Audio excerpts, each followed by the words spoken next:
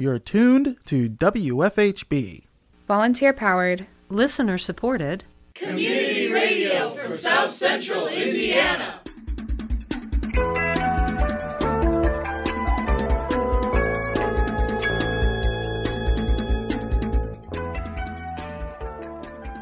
Good afternoon. Reporting for WFHB, this is Cade Young. And I'm Noelle Herhusky-Schneider. This is the WFHB local news for Wednesday, November 8th, 2023. Later in the program, we have Deep Dive, WFHB and Limestone Post Investigate, where we look into issues regarding health, housing, and the environment that directly impact residents of Monroe County. More in today's feature report. But first, WFHB correspondent Ashley Voss reports on the final results of Election Day in Monroe County. Voss has more.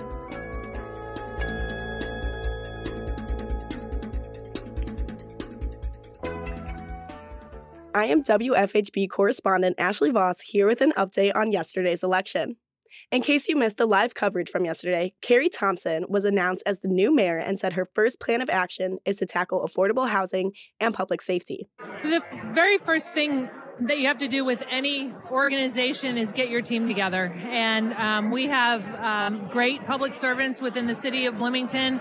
I'm looking forward to meeting the ones I haven't met yet, filling some empty seats, and getting people mobilized towards the vision. So after open government, of course, we will be working on affordable housing and also on public safety as it pertains to our mental health and substance use crisis. Additionally, there are two updates from yesterday's coverage. Residents showed widespread support for now elected District 3 Councilmember Stosberg, winning with about 82% of voters in support. The referendum to expand preschool and early education programs was down to the wire, with only 108 votes allowing it to pass with 50.5% in support. That's all from me. For WFHB, I'm Ashley Voss. This is Deep Dive, WFHB and Limestone Post Investigate, where we look into issues regarding health, housing, and the environment that directly impact residents of Monroe County. We are looking into the Hoosier National Forest and the Charles C. Deam Wilderness area within it. Last week, we explored a bit of the history of the land and how it came to be a wilderness area.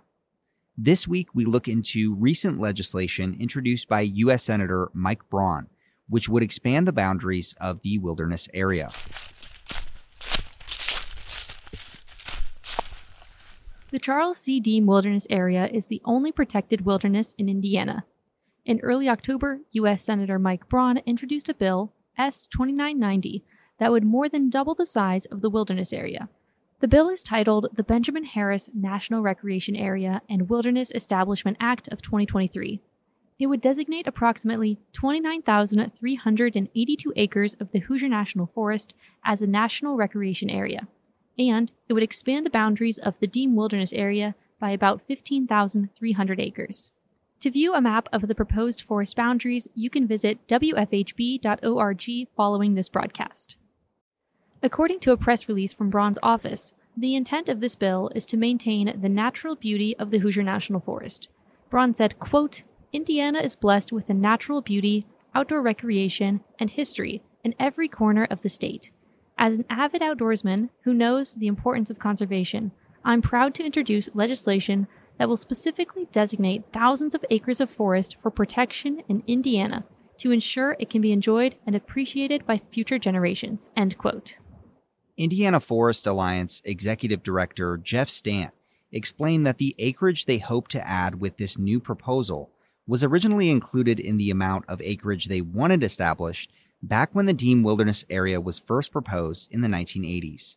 We organized a lot of grassroots support for designating the original Deam Wilderness back in the 70s and 80s. We were trying to get an area to the east of it known as Nebo Ridge from 50 years ago starting forward, and about maybe 9 years into that effort ended up settling for the Deam Wilderness as the compromise of the compromise. At that point, it was a third the size of what we started out trying to save.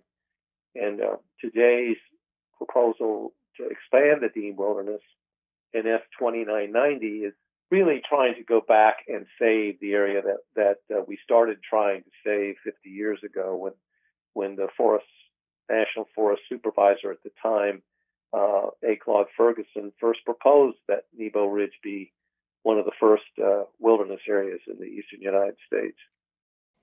Stant explained that the expansion of the wilderness area would not add any additional land to the forest, but rather it would redraw the border around the wilderness area and increase the size of the land set aside to be managed as wilderness. All those lands are now publicly owned, 15,300 acres that would be added to the Deam. It's all wild forest land. It's actually been set aside in the current and the previous land management plan as areas not to be logged in or to build roads in. So it's been set aside administratively for 32 years.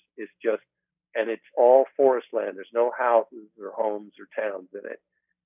What this would do is it would just make that protection permanent.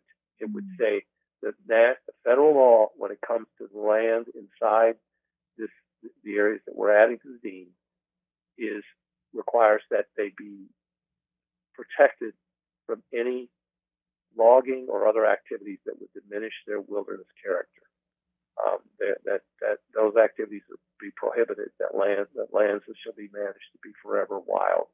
Stant outlined how the Hoosier National Forest is comprised of smaller portions called subunits or purchase units, and explained how the Deam Wilderness is one of these units, but it is unique in that it is a wilderness area. Okay, so the Hoosier National Forest is comprised of 204,000 acres of land, public land, called National Forest land, that extends from just southeast of Bloomington all the way to the Ohio River in various compartments called purchase units. And the difference between the Deam Wilderness, which is part of the Hoosier National Forest, and those other lands like Youngs Creek or Shirley Creek or Luke's Knob or Bogan Ridge, is that the Deam Wilderness is managed under the Wilderness Act by the Forest Service with a hands-off approach that doesn't allow any logging or burning or road building in the area called the Deam Wilderness, whereas these other lands are managed under the National Forest Management Plan for the desired conditions and uses that are laid out in that plan for those areas. And they all fit under this law called the Multiple Use Sustained Yield Act. And so that allows for a range of uses to occur on those other lands. That range is very restricted inside the Deam Wilderness to only uses that are non-mechanized, non-motorized, that don't harm the wilderness condition. He further explained how the Hoosier National Forest is made up of public and private land that the federal government manages. Well, there's houses, there's roads, there's towns, there's people build ponds on their private land. There's lots of private land inside the purchase boundary. In fact, most of the land inside the purchase boundaries of the Hoosier National Forest, what you see on that map, it might be like shaded green and called the Hoosier National Forest. Most of the land inside those boundaries is actually privately owned. It's not like a national park where usually most of the land is publicly owned. This is different. It's an area where the federal government can buy forest land to be part of the national forest on a willing seller basis. They don't use eminent domain. So what that means is that unlike a lot of other forests, the Hoosier does not have as active a land buying program as we would wish. They used to back 50 years ago, for example, when the wilderness fight when the effort to save the Nebo area started as a wilderness, they were buying much more land than they are today. We're trying to change that and bring back dollars to Indiana to buy more of the national land inside the purchase boundary to add to the Hoosier National Forest, but we're not there yet.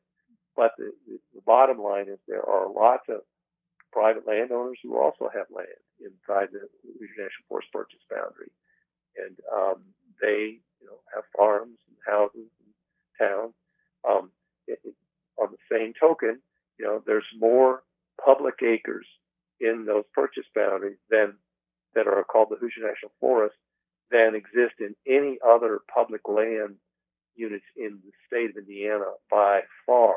I mean, the 204,000 acres of the Hoosier are much larger than any of the state public lands. You could take the largest state forest. I think that would be Morgan Monroe State Forest near you there in Bloomington. That's about 25,000 acres is the total of that forest. So that's, maybe a ninth, or eighth, or ninth the size of the Hoosier National Forest. So imagine 9 Morgan Monroe State Forests lined up. That's the public land inside the Hoosier National Forest. So there's a lot of forest there, but also a lot of development, private land there. That there's no restriction on the development rights of that land. So the only way we can protect it is to have incentives, like the Classified Forest and Wildlands Program, or to have the federal agencies like the Forest Service or the U.S. Department of Agriculture's Natural Resource Conservation Service work with private landowners to manage their land, to keep it in forest. And there are those programs, and we're trying to encourage more focus on those programs by the Forest Service instead of their focus continually on logging on the public acres in the national forest. So now we have explored what the proposal is, but why is the legislation being proposed to begin with? In a news release, Senator Braun said, quote, "The area this legislation will protect is important not only for its ecological significance, but also for the drinking water which the Monroe Reservoir provides to so many Hoosiers in the area," end quote. Jeff Stant shared that the Indiana Forest Alliance, a nonprofit environmental group based in Indianapolis, is advocating for this proposal to pass. He said that setting aside the land as a wilderness area would improve the forest's chances of becoming an old-growth forest, which he explains has many benefits. Well, there's a lot of values that it would serve. There certainly are a lot of areas of the Hoosier National Forest where the forests are predominantly young forests. Old-growth forests are important because they include forests of all ages in the stand. They're not just all old trees. When these trees fall, there's a process called forest succession that is going on continually. And so when big trees fall, they'll knock over other trees as they fall and create what are called patch openings, or openings in the overstory, the canopy, that allows sunlight to come down in and early successional habitat to spring up. And if you go to old-growth forests in Indiana, such as Donaldson's Woods at Springdale State Park or Hoot Woods out in Owen County, you find that actually there's more brush and early successional habitat and sunlight in those forests than in most managed forests. And it's because this process of forest succession is going on continually in forests. So as they age, more and more of these openings happen, and then as those openings fill, new ones are happening. So you get a condition that's called uneven aged forest. And that's very different from the even age you see in managed forests, where all the trees in the canopy are pretty much within the same decade or so of age, being the same age. In old-growth forests, you've got trees that range from 5 or 6 years old to just sapling age, clear up to 250, 300 years old. And in what we call the codominant layer, the layers below the oldest trees, you've got a wide range of trees that are 60, 80, 100 years, 120, 130, 140, 150 years. You just have a big diversity of age classes. And you also have, because of all these different openings everywhere, different kinds of tree species. So you get a far more diverse forest with multiple different age classes. And when you're talking about natural resistance to diseases and blights in forests and pests that can come in and wipe out forests, the greatest resistance and resilience to those kinds of things, infestations of pests and insect outbreaks and blights, is with old growth forests, because they have so many different age classes that some trees and species that are not resistant at one age to a pest are resistant either at younger or older ages. And so you have this greater diversity of age classes, and because you have different light regimens that in the managed forest, it's all shady. You get some direct sunlight areas, you get some moderate sunlight areas, you get some darker areas, some deep dark areas. You get different tree species also. So you got different tree species, and each species with different ages in an old growth forest that has really reached its zenith, that has all these different age classes and species. Stant explained that these old growth forests are also beneficial for mitigating climate change. Those kinds of forests are the most resilient to what the impacts we fear that climate change is bringing. They regulate their climates the most. It's called a microclimate. It's the forest right there on the site that you're walking through. Because there's usually multiple vegetation layers, these forests can be 10 or more degrees cooler than if you walk out into an area in a field next to a forest of direct sunlight. In fact, EPA says that within a half mile of a forest in a city, temperatures can be 6 degrees Fahrenheit cooler, than if you're more than a half mile away, because of the transpiration of the forest. It's like a natural air conditioner. So that natural air conditioning is at its maximum in these old growth forests, which have all this different transpiration, plants breathing, respiring going on. And you also have huge abilities to absorb water and hold it in old growth forests. Most people don't realize that the most fertile soils on the earth, and all the soils that you see across the central and northern till plains of Indiana, these were all created by forests, old growth forests, and that's created when trees grow up, and each year these deciduous trees lose all their leaves to the ground into the forest dust, and the trees eventually fall, and the branches and the logs rot into the soil, and you get this tremendous organic forest humus component, and that eventually has combined with a lot of the glacial till to produce a high mineral, high organic content soil that's created the most productive breadbasket on the planet right here in the Midwest. That was created by forests, not fertilizer. Forests, hardwood forests. And that's another big benefit of forests that people often overlook. We got our soil from our forests. And and as I point out, they absorb huge amounts of water. So they release it in a natural regulated way to the groundwater, shallow groundwater table. And so what they're like are sponges that absorb rainwater and then release it more carefully back to rivers and streams. And in that way, they control flooding events. They also clean the water as it's moving through the forest, and the trees are taking up water, and the water as it moves down through the forest duff layers, the leaves, and the shallow soils. It actually there's a whole microbial action that's sustained by that, and the water that then comes out of the water table is very clean. And so they clean water. They actually purify air, and they provide immense amounts of habitat for wild animals and for people, sustenance for people. And in this era of climate change, rapidly changing climate, forests are the most proven technology known for absorbing massive amounts of carbon from the atmosphere. And when you've got old forests, they have been doing that year after year, so they are storing immense amounts of that carbon in the soil and in the tree trunks and the roots and the branches and the leaves.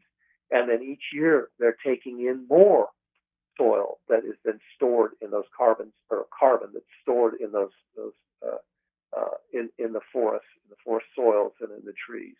So they're to answer the climate change problem. We not only have to get rid of all the carbon that we put in the atmosphere, but we need to hold on to what carbon has been sequestered. And that's an argument for why you want to let forests grow older. And if you're going to do any logging, leave a lot of the large trees and canopy in place and don't clear cut areas, because that results in a large carbon release to the environment. Stantz said that the proposal S2990 would expand the wilderness area, which he said is managed similarly to that of the climate preserve. While the S2990 is creating the Benjamin Harrison National Recreation Area and wilderness addition to the Charles Deam Wilderness, it's not formally creating something we call a climate preserve. The practical effect of the legislation is going to be to manage much of the Hoosier National Forest as a climate preserve. The areas that are being added onto the Deam that will more than double its size will what will result from that is an area of 28,000, approximately 28,300 acres of land going back into the old growth condition that has already stored an immense amount of carbon and is going to be adding each year a significant amount more of carbon that's being pulled out of the atmosphere. So it's being managed as a climate preserve, as an area where we're focusing on letting the forest take carbon out of the atmosphere. It may not be called a climate preserve, but that's how it's being managed. And the management of the 29,382 acres in the National Recreation Area surrounding that expanded wilderness is also going to help sequester much more carbon, because it's going to be managing it with at most light timber harvests and letting more of that forest get older. And so we think that the S2990 is going to be a good step toward converting much of the Hoosier National Forest into a climate preserve as a practical matter. But as far as managing the whole national forest that way, I think that that's going to have to be accomplished through the forest management planning process, which is a separate process where you have the Hoosier National Forest complying with its legally required mandate under the National Forest Management Act to have a National Forest Management Plan that the public has input into, that says how the rest of the national forest is going to be managed. And that has to be revised every 15 years, that plan. And the Forest Service is overdue for making that revision of the Hoosier National Forest. And a lot of the decisions that will be made in that plan revision, which USDA's Undersecretary Homer Wilkes announced the Forest Service would move forward with for the Hoosier in a meeting back in April here in the state. A lot of that plan revision can convert management of the Hoosier National Forest to management of it as a climate preserve by making carbon sequestration one of the priorities of that forest management. So I hope I'm answering your question. We're not officially supporting any legislation to name the Hoosier National Forest a climate preserve, but the S2990 will convert its management for a significant portion of it to the management of a climate preserve. And the forest planning process can be used to try to manage the rest of the national forest as a climate preserve, where you have longer rotations between your timber harvests and you're letting more of the national forest alone to be enjoyed for recreation, ecological value, and protection of water supply. sequestration of carbon. He said that the bill needs the public support and suggested members of the public who are interested can reach out to Senator Mike Braun and Senator Todd Young. If you want to see these lands remain forever wild, you need to support this legislation, S-2990, and you need to let your congressperson know that they should support it in the House of Representatives, and you need to thank Senator Braun for introducing it in the Senate and urge Senator Todd Young, your other U.S. Senator from Indiana, to co-sponsor it with Senator Braun. So it'll move quickly through the Senate, and then we need Congresswoman Houchin, whose district includes the wilderness area, to introduce the bill in the House. So if you climb that fire tower and see that vast forest out there, you've never realized something that vast existed in the state. If you want to see it remain that way, you need to get a hold of your U.S. congressional representatives, your representatives and your senators, and ask them to support S-2990 and to pass it and send it to President Biden for his signature.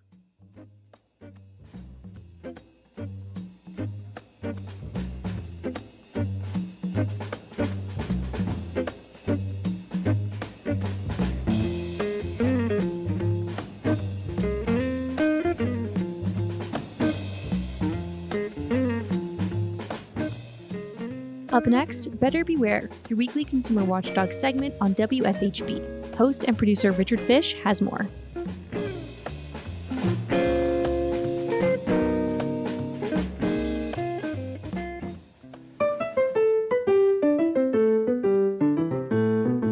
Welcome to Better Beware. Here's your consumer watchdog from WFHB Community Radio with the latest information and helpful hints designed to keep your head out of the clouds, your feet on the ground, and your money in your pocket. Here on Better Beware, we usually spend our 4 minutes seriously warning you about dangers to watch out for and talking about nasty schemes to make you afraid or make you greedy, and in any case, separate you from your money. But this time, we're going to do a little change of pace, because scammers are human, and they can make mistakes too, just like their victims. Emails and text messages written by someone who doesn't speak English very well can be pretty funny, like the one that read, "I am the UK government, and you must send me £1,500 or you will be under the rest." Or the ones that don't quite know what they're talking about, like the scammer who claimed to be an FBI agent and said they could wiretap the internet. Getting you to click on a phony link, which will take you to a fake website or install a virus on your computer or phone, is a standard ploy these days, but some people have reported links that actually include the word scam. Then there was an urgent email sent out after the January 6th invasion of the Capitol building, but before Inauguration Day, asking people to send in their personal identity information so outgoing President Trump could issue them a pardon, either for having participated in the riot or in advance in case they wanted to do it in future.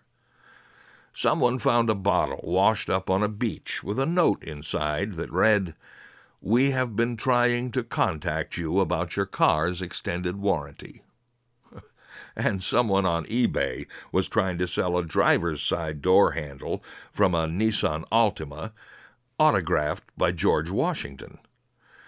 Sometimes the most ridiculous scam works for a while, like the Missouri couple who claimed to have invented a device the size of a shoebox that could generate enough power for an entire city.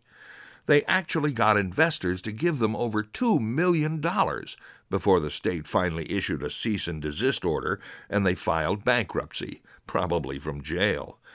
Then there was the crook in Mississippi who kept buying top-of-the-line vacuum cleaners at various Walmart stores and returning them for a refund, all nicely replaced in the original packaging. It took a little time before the stores realized he'd been removing the motors and selling them online, but they identified him with surveillance camera footage. And sometimes scammers outsmart themselves. A con man convinced officials at a Mississippi jail that he was a DEA agent, and they let him interview prisoners. But when he started telling the prisoners he could get them released, for a big fat fee, of course, the inmates turned out to be smarter than the prison guards. They reported him, and the cops didn't have to go very far to bust that racket.